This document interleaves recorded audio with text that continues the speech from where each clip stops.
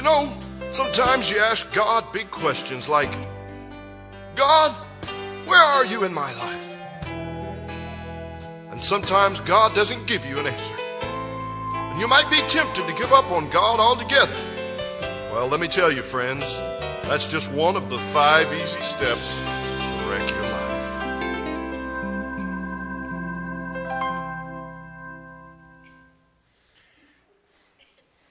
Now, as we continue this series, I want to begin right off the top by giving credit to lifechurch.tv for developing this message series and making all their resources available to other churches. So, let me say it again, The Journey Church thanks you, lifechurch.tv. Well, again, welcome today. Let me begin by asking everyone a question. Now, please don't answer it quickly in your mind or just try to brush it off. Really wrestle with it. And this is a question for those who are believers in Christ, those who are Christ followers, those who are Christians. I want you to answer this. Was there a time in your life that you were honestly closer to God than you are today? Was there a time in your life that you were honestly closer to God than you are today? Now, before you answer it, let me just unpack that question for a moment. This is what I want you to think about. Maybe there was a time in the past when you were a little more passionate about the things of God. For example, maybe you spent more time in God's Word and you just couldn't wait to see what God was going to say to you. And you'd read the Bible and you'd be like, whoa, that was just for me. Or perhaps you were so excited about church. You know, you'd come early and you'd sit in the front row because you just didn't want to miss out. You wanted to be where the action was. You knew something was going to happen every time you got together with God's people and you got together in those corporate worship times. Or perhaps you were so excited about what Christ had done in your life that any friend or relative that was not a believer in Jesus, you just were so excited about wanting that friend or relative or work associate or neighbor, you wanted them to meet Christ. And so you'd be praying for them, you'd be praying behind their back, and then you just look for any opportunity, to be able to talk about your faith in Christ and turn the talk to spiritual talk and try to get them to know Christ. And you would invite them to church like crazy. Or maybe you were a person of prayer. You spent a lot more time praying than you do now. You'd pray and God would answer your prayer and your faith. You'd be so excited.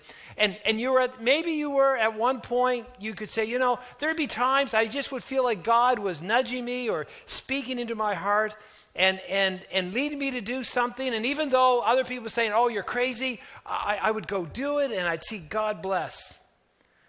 But then somewhere along the way, all of those experiences and then some just begin to sort of, burn out, calm down, just get a little stale, get a little cold. The passion just sort of calmed down. So let me ask again. I want to ask this question at the Brentwood campus. I want to ask this question here. And that is simply this. How many of you would say that there was a time at some other point of your life that you were really closer to God than you are today?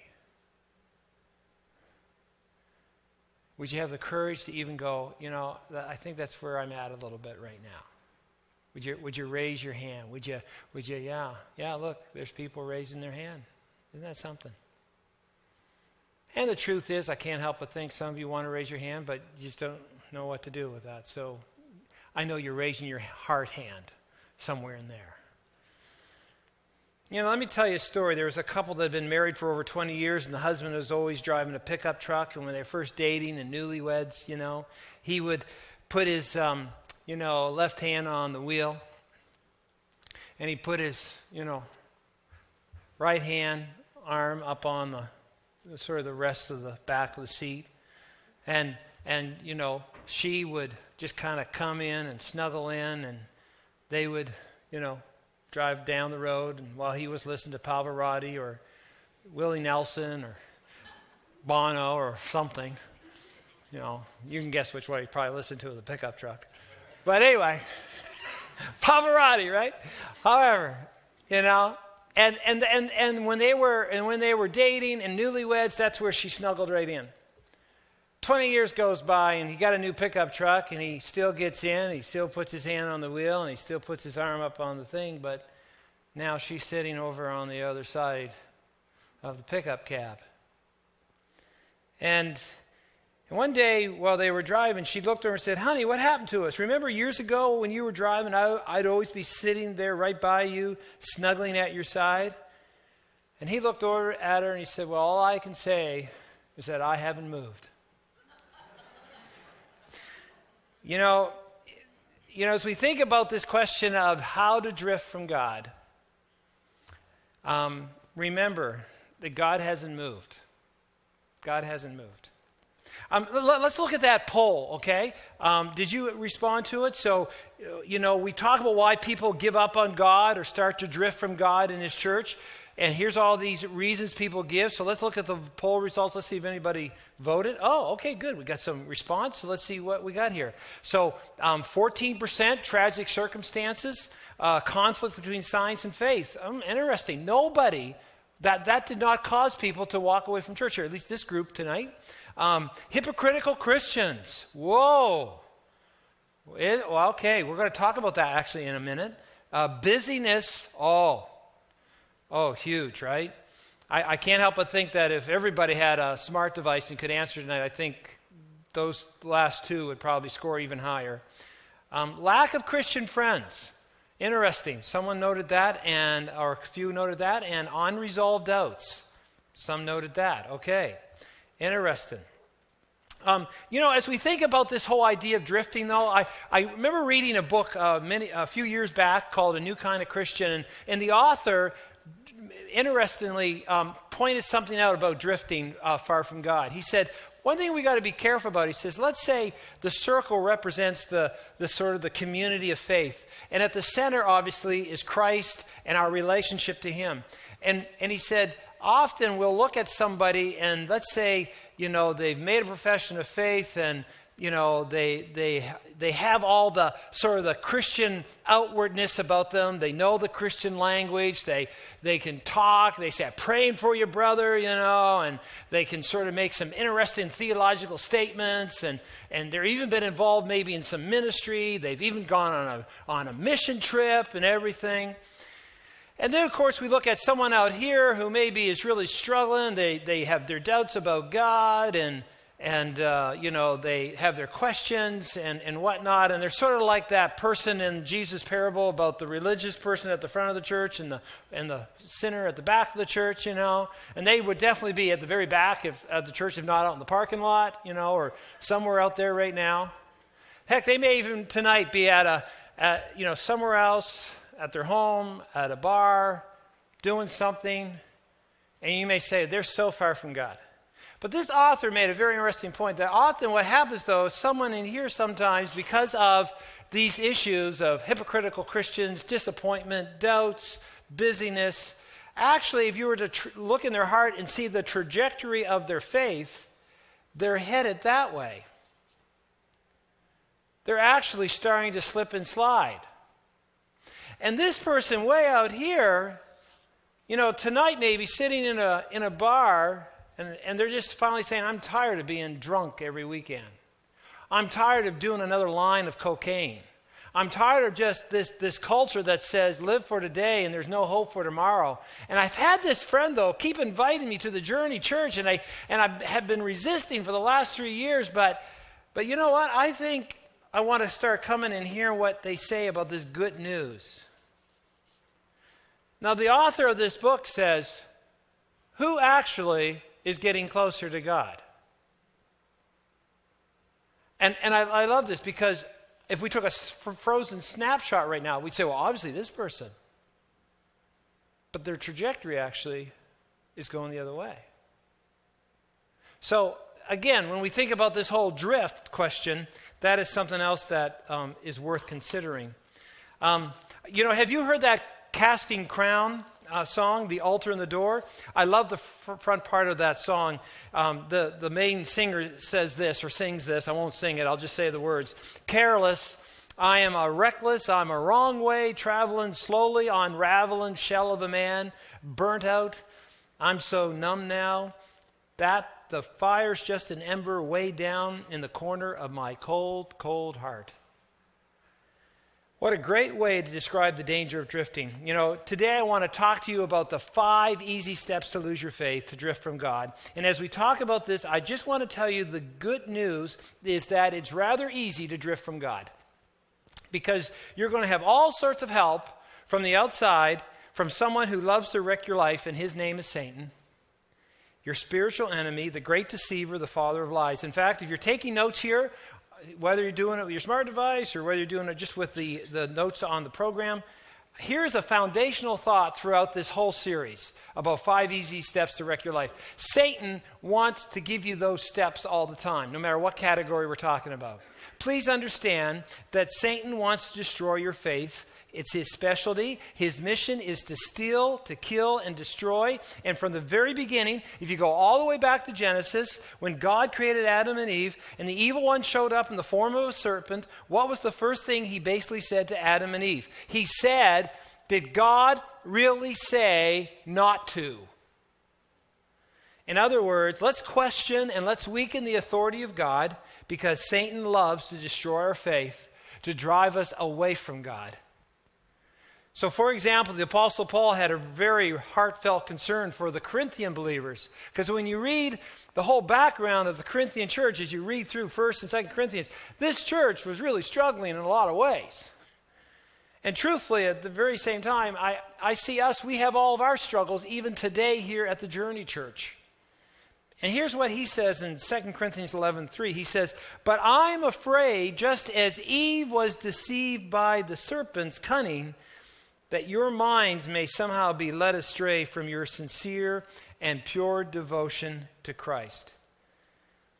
You know, isn't that interesting that Paul's pastoral concern is that we get led astray, that we drift, right? Now, in our family time for many years, we used to go to a cottage owned by Ray and Evelyn Short, who've been long-term members here at the Journey Church. And they'd give us their cottage for about a week or so each summer. And it was in a little place called Browns Cove.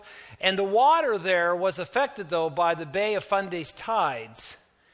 And I remember at times going out on a summer afternoon while we were at the cottage and getting into one of the tire tubes and, you know, putting one of the kids who were much smaller at that point on my stomach, and we'd paddle sort of further out from the shoreline. And I remember the sun shining and the summer breeze gently blowing and me starting to snooze. Good thing my child had a life jacket on. And before you knew it, I remember at times sort of, you know, coming to a few minutes later, thankful that my child was still with me, and then noticing that I was sort of drifting out of the cove because the tidal waters were taking me out. And it was not fun trying to get back. It was so easy to drift, I found, if you didn't pay attention. And many of you haven't been paying attention. You've drifted a long way from God. And here's what his word says in Hebrews 2:2. "We must pay careful attention, therefore, to what we've heard, so we do not drift away."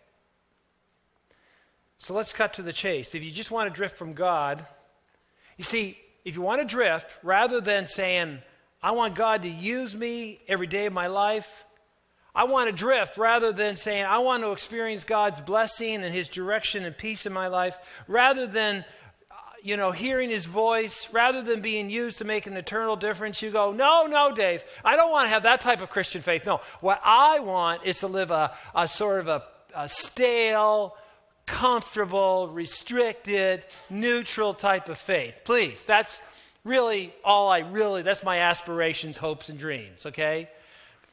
Well, here are 5 easy ways then to do that. So here we go. Step 1. You must first of all neglect your time with God. Very important. Psalm 63:1. David was in the desert of Judah and he cried out, "Oh God, you are my God. Earnestly I seek you. My soul thirsts for you. My body longs for you." You cannot let that be your statement, like David said. You cannot long for more of God. You have to put him aside. So how do you do that? Well, first of all, don't seek him through his word. Don't you dare study his word. You know, the Bible is sharp and it's living and it's active and it will pierce you. It will renew your mind. It will build a foundation. It will break apart your cultural understanding of life. It will challenge you. It will challenge your family's values. It will challenge your work values. It will challenge everything. But don't open up God's word. Don't read it. Don't study it on a regular basis. Also, don't worship. And try to just be as sporadic as you can in your church attendance for worship. Just really, if you have to come to church, you know, come as late as possible. Leave as quick as possible. Don't engage in the music. Don't let God speak to you through the music. Just sit there, stare at the ceiling, do what you need to do. Just try to avoid all the impact of even the worship music. And whatever you do, whether it's personally when you're alone or even when you come to church, just don't think about God. You know, instead of using your smart device to follow along the outline, you know, start checking the NFL scores for tomorrow. You know, start reading news. Start checking out recipes or crafts, or, you know, start thinking about mechanics or NASA or, you know, whatever. And don't get involved also in God's community. For heaven's sakes, please don't do that. Don't give any money. Rationalize that. Don't serve.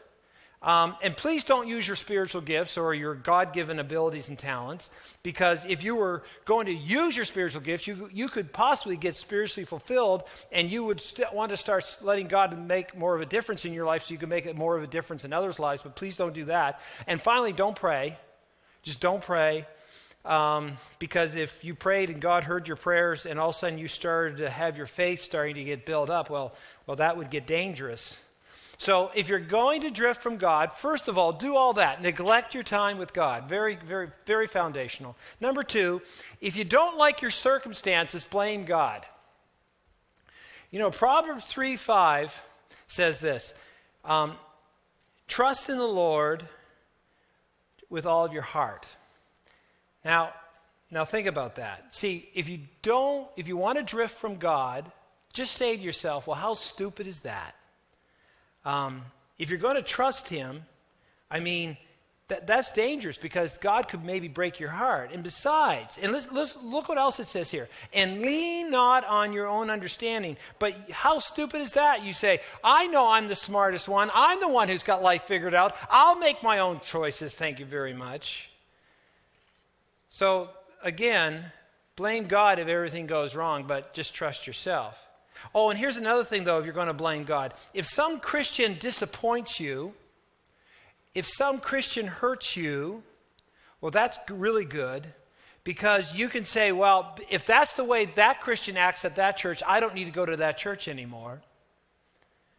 Blame whatever a Christian does then also on God. Say, God, I can't believe you let people like that into your church. And that's a surefire way to get hurt and drive a wedge between you and God. And remember, don't listen to what Jesus said when he said, you know, in this world you'll have trouble. Oh, no. Just say to yourself, you know, if I have troubles, I can blame God. And that, again, will help you drift further from him. Now, here's the third step. Hang around bad influences. 1 Corinthians 15:33, what does it say? It says, do not be misled. Let's read this together. Bad company corrupts good character. There's a connection here.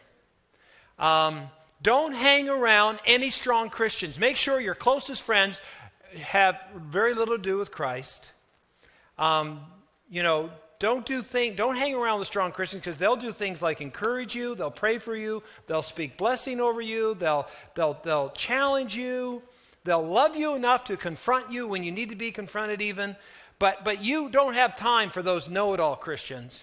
What you want to do is you want to hang around bad influences, because if you hang around the bad influences long enough, the good news is they'll bring you down. Now, don't miss this, because this is key. If you're going to really drift from God, I highly encourage you that no matter what you do, always try to date or marry a non-believer. This is good. You should do this right away. Date or marry a non-believer. Why? Because they don't have to be grossly sinful. We're not talking about that. they can just be like a cultural Christian. People who claim to say, yeah, there's a Jesus, but they live as if he really doesn't exist. Date or marry people who are far from God, because that will help you to drift from God as well. Here's number 4. As often as possible, give in to temptation. James 1:14 and 15 says this, but each one of us is tempted by his own evil desire, and he's dragged away, and he's enticed. And then after that desire is conceived, it gives birth to what? It gives birth to sin. And sin, when it's full grown, gives birth to what? Death. Now let's just think about that. The further you drift from God, you will find yourself watching things in your life starting to die. You'll start to see spiritual death. And here's else what you need to do when you're given in temptation. When you're tempted, don't tell yourself this, I can do all things through Christ. Say, I can't do all things through Christ. And actually say, you know what? This temptation, this is just the way I am. This is who I am. I can't overcome it. People are just going to have to accept me the way I am. And if you start to feel guilty for whatever you're doing, just rename it, rationalize it. Don't say, oh, I struggle with internet pornography. That sounds bad. Rename it and call it something more culturally appropriate. Like, I dabble once in a while in adult entertainment. Doesn't that sound better? Adult entertainment. Then rationalize it out and say, well, I'm just looking at this. At least I'm not doing the hunga bunga chunga bunga hunga. I'm not doing that.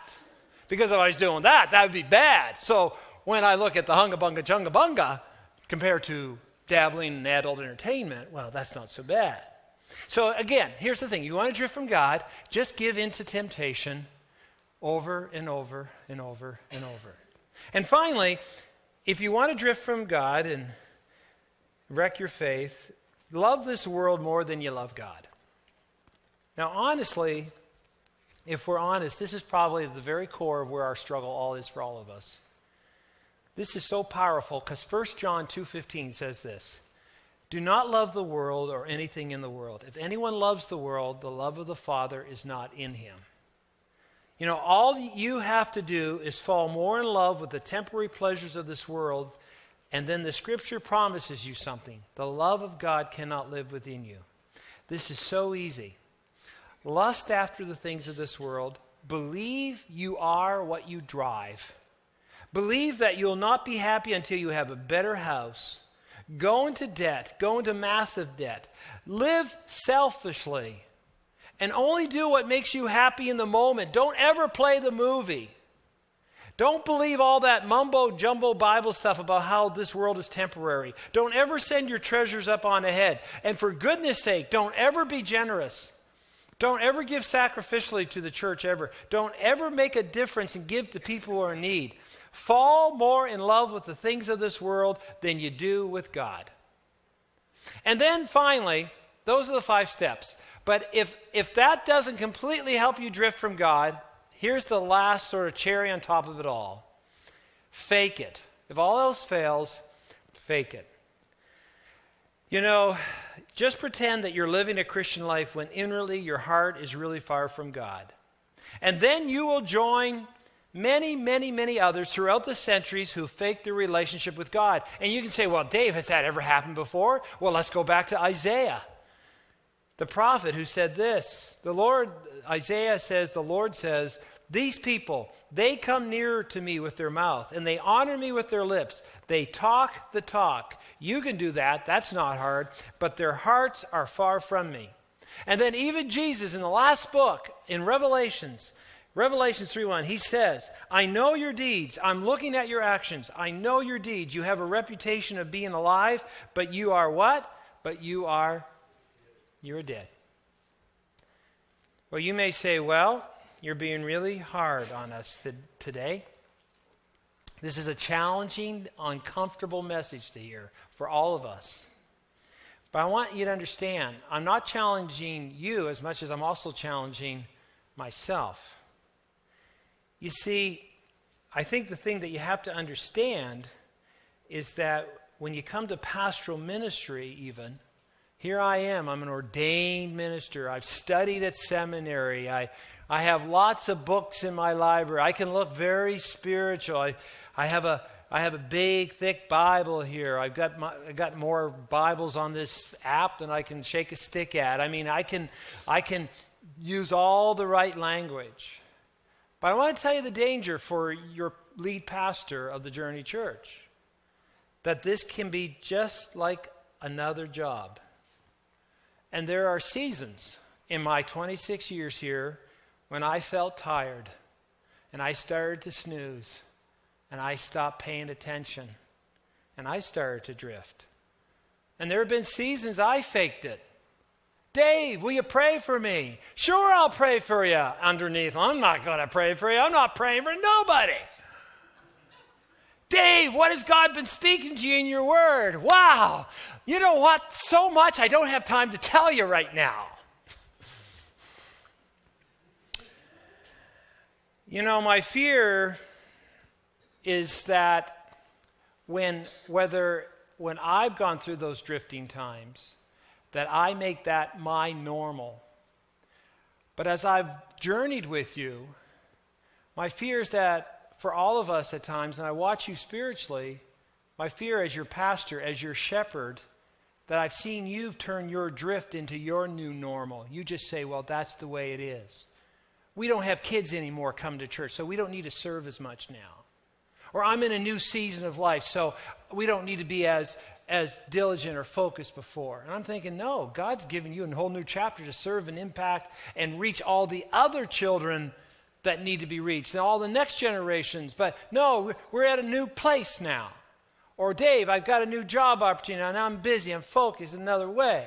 Or Dave, I've been hurt by people here at the church, so Dave, I'm not going to work through peacemaking or showing reconciliation. Jesus came for a reason at Christmas, but Dave, I'm not going to apply that to now my life today. No, Jesus gives forgiveness, but not me. I mean, Dave, no, sorry, I'm drifting, and it becomes our new normal. And when I talk about what God would have us do together as a church, you know what really breaks my heart? Is I think, are you excited about what God wants to do in the next 5 years here? And for some of you, when you saw that video, that now's the time to begin the work of Christmas, to find the lost, to feed the poor, to do the good works that God would have us do. You're going, Jan, ain't got time for that. And I'm thinking, wow. And yet, we are here for such a time as this. And we've forgotten what God has done in the past. And He wants to do new things in the future through us. And there's no stirring. And for others, there's no desire to love Christ or His church. For others, they've not heard a fresh word from God in so long. And you know what really bothers me is some of us, whether you're watching this through the video cast or whether you're here, you're just going to walk out of here completely unchanged from everything I'm saying right now. But others of you, I think, are tired of drifting. You've woken up and you now realize that you're out of the cove and you're headed for danger. And you're ready to return to your first love. You know, that's what this last slide I want you to look at here says. It says, returning to your first love. Listen to what the call is. It says, you have forsaken your first love. Remember the height from which you've fallen. And then here's this simple gospel invitation. Repent and do the things you did at first. I want to finish reading that song by Casting Crown. Remember, I'm a burned out shell of a man unraveling, and I have nothing left but a ember in the cold, cold corner of my heart. Well, here's how the rest of the song goes. He says, Lord, this time I'll make it right. Here at the altar I lay my life. Your kingdom come, but my will was done. My heart is broken as I cry, like so many times before. But my eyes are dry before I leave the floor. Oh, Lord, I try, but this time, Jesus, how can I be sure I'll not lose my follow-through between the altar and the door? Here at the altar, oh, my world is so black and white. How could I ever falter what you've shown me to be right? I'm trying so hard to stop trying so hard. Just let you be who you are. Lord, you who you are in me. Jesus, I'm trying so hard to stop trying so hard. Jesus, let you be who you are. Lord, you who you are in me. Let's pray. God, we surrender to you today. And we ask that you would do a work with your word that goes beyond our human ability to create or even comprehend. God, I pray for those who are trying to shake this now. God, I pray that we would be hit with a spirit of repentance, that we would humble ourselves before you. And God, I thank you that for those today who have believed that they have been believers for way too long, but they have even fooled themselves and they have just let themselves drift. I thank you, God, that today in a spirit of repentance that they would call on your name and they would truly be spiritually born. God, I thank you that for those who have drifted, who are coming back today, they want to repent, they want to change their course, they want to come back. May you give them the courage to be bold in their decisions to live for you. Well, as we think about that prayer, I want to, in just a moment here, turn it back over to Pastor Carolyn at the Brentwood campus.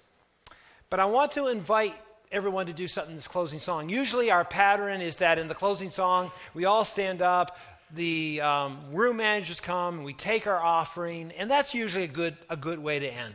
But this time we're going to do something different. In this song, we want to just create a ministry moment where we're just going to invite you to, in a sense, get to stop and assess, where am I at with you, Lord, right now? And then we're going to ask you that while that song's being sung and you're standing there, that you might want to say, God, I need to make a fresh connection with you. But here's probably the most important step I'm going to invite people to do. And we don't normally do this, but guess what? I think there's times we do need to do it. And it's that's place of a confession. And that's a very biblical idea, that we confess. And we're confessing publicly. We're saying, God, this is who I want to be. God, I'm tired of drifting. I'm coming back to you. And again, coming back may mean different things for all of you, but you want to come back. You want to say, God, you know what? This is a new year, and this is a new place and a new time for me. You know, I'm a great fan of the old Jimmy Stewart movie, that Christmas movie. What's it called? It's a Wonderful Life. And there's that great scene that after he realized how far he had drifted in his love for his community and everything, and he sort of had that whole sort of weird mystical experience with that angel and everything, but he's back on the bridge, and he thought his life was all done, and he starts to say, I want to live again. I want to live again. You know what I have my hope for all of us here is that we'll say, I want to love again. I want to love again. I want to experience God's love in my life. I want to experience his presence. I want to see Christ leading me, guiding me. I want to experience, if I need to repent of a sin, I'm going to repent of it. I'm going to trust God. I'm going to confess it. I'm going to move forward. So as I turn this over to Carolyn at this time, and so we're going to release this time to Carolyn. And Carolyn, I just encourage you, make this a ministry time in your community of faith for people to be able to confess and to come and to be ministered to.